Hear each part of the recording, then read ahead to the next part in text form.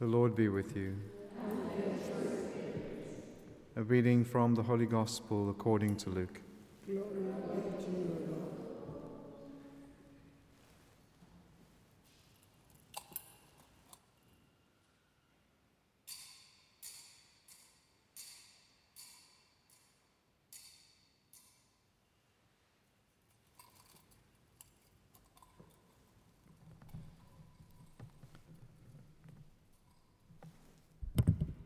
Jesus said to his disciples, "Thus it is written, that the Christ should suffer and on the third day rise from the dead, and that repentance and forgiveness of sins should be preached in his name to all nations, beginning from Jerusalem.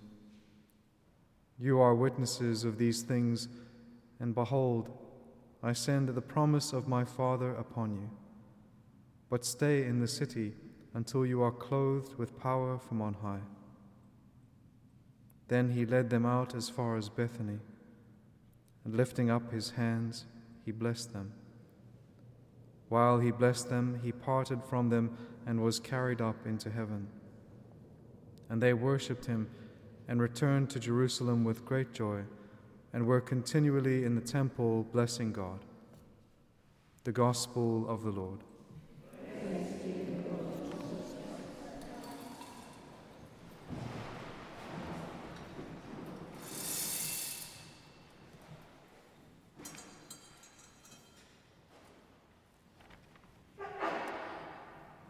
So today we celebrate now the ascension of the Lord into heaven, and we have in our readings from both from St. Luke, from the Acts of the Apostles, which is a more developed, if you will, insight into the ascension, where he gives us more details as the Lord was being lifted up, it says, and a cloud took him from their sight. So he disappeared behind this veil.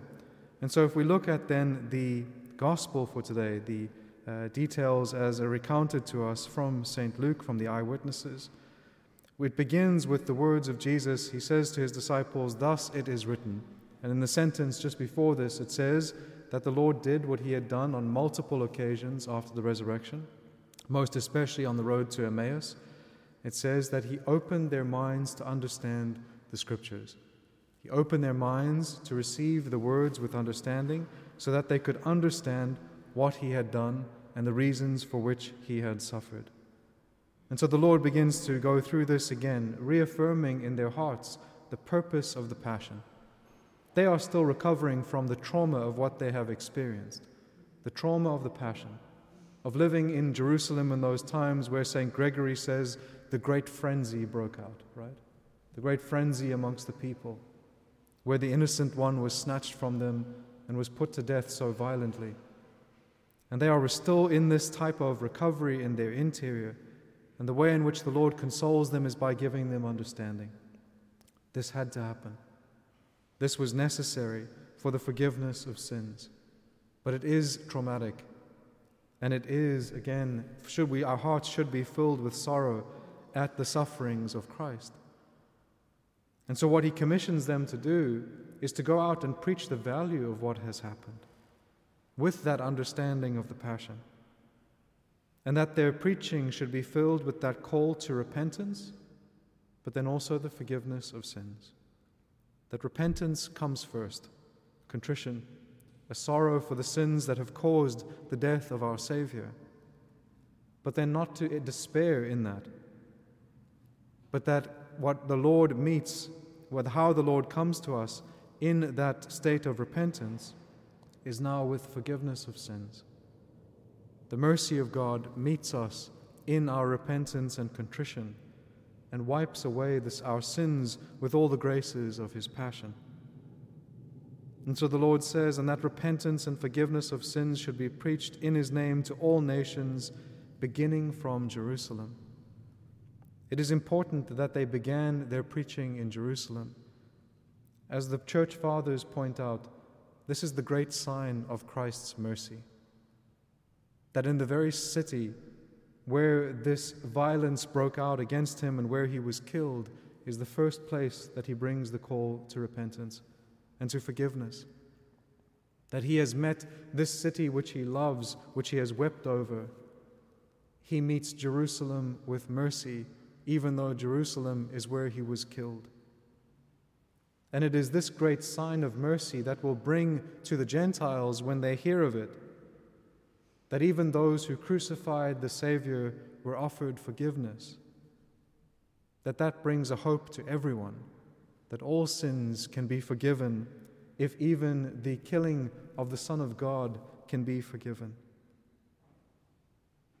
You are witnesses of these things. These words are not just directed at the apostles, but at us as well.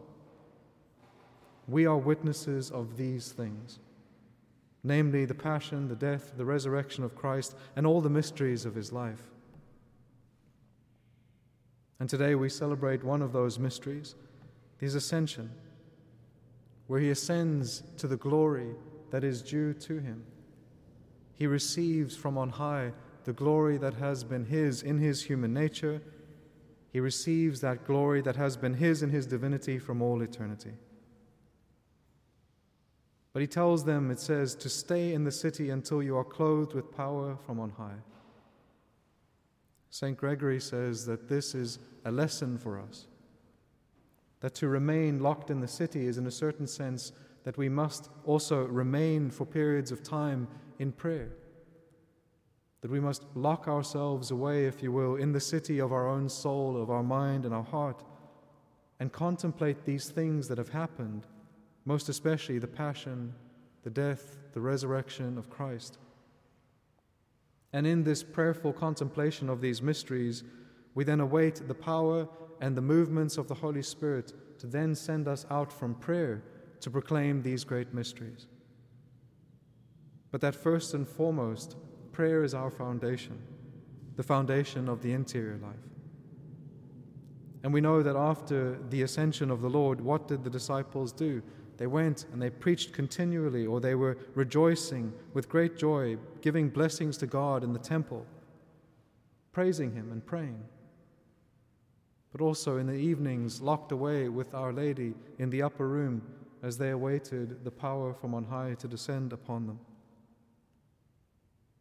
This is what we are called to as we celebrate the first day, if you will, of the first novena of the Church. The first 9 days that the Church prayed continually for one intention, the gift from on high, the Holy Spirit. And so as we begin these 9 days, we enter into that same prayer, awaiting from God an ever new outpouring of his Holy Spirit upon us, so that under that anointing and under his power, we might proclaim the great mysteries of Christ, his passion, his death, his resurrection. One last point. The angels said, as we read in the first reading, that the Lord will return to us in the same way that he was taken. And we see that he was taken by disappearing, if you will, behind a cloud or behind a veil. This imagery has a very Eucharistic connotations, and that's how it has been interpreted by many of the church fathers and the saints, which is that the Lord will come again in glory at his second coming, but he also comes to us behind a veil, the mystery of the Eucharist, as the glorified Christ is made present to us in the Blessed Sacrament. This great mystery has inspired much literature, also many pieces of artwork. I don't know if you've ever seen the Paul Rubens. He has a very beautiful painting. It's called The Triumph of the Church. And in this painting, you have this woman, and she's in this chariot that's drawn by these 2 horses, and you have all of these figures that represent all of the virtues surrounding this chariot, and all of the enemies are being crushed underneath the chariot. And the woman who represents the church, who's sitting in the chariot, she's holding out in front of her a monstrance with the Lord in the Blessed Sacrament. The victory of the church is won always through Christ. And the victory of the church is always won through the Eucharist, because the Eucharist is Christ. And so that beautiful imagery is also what in that painting is what we celebrate in reality today.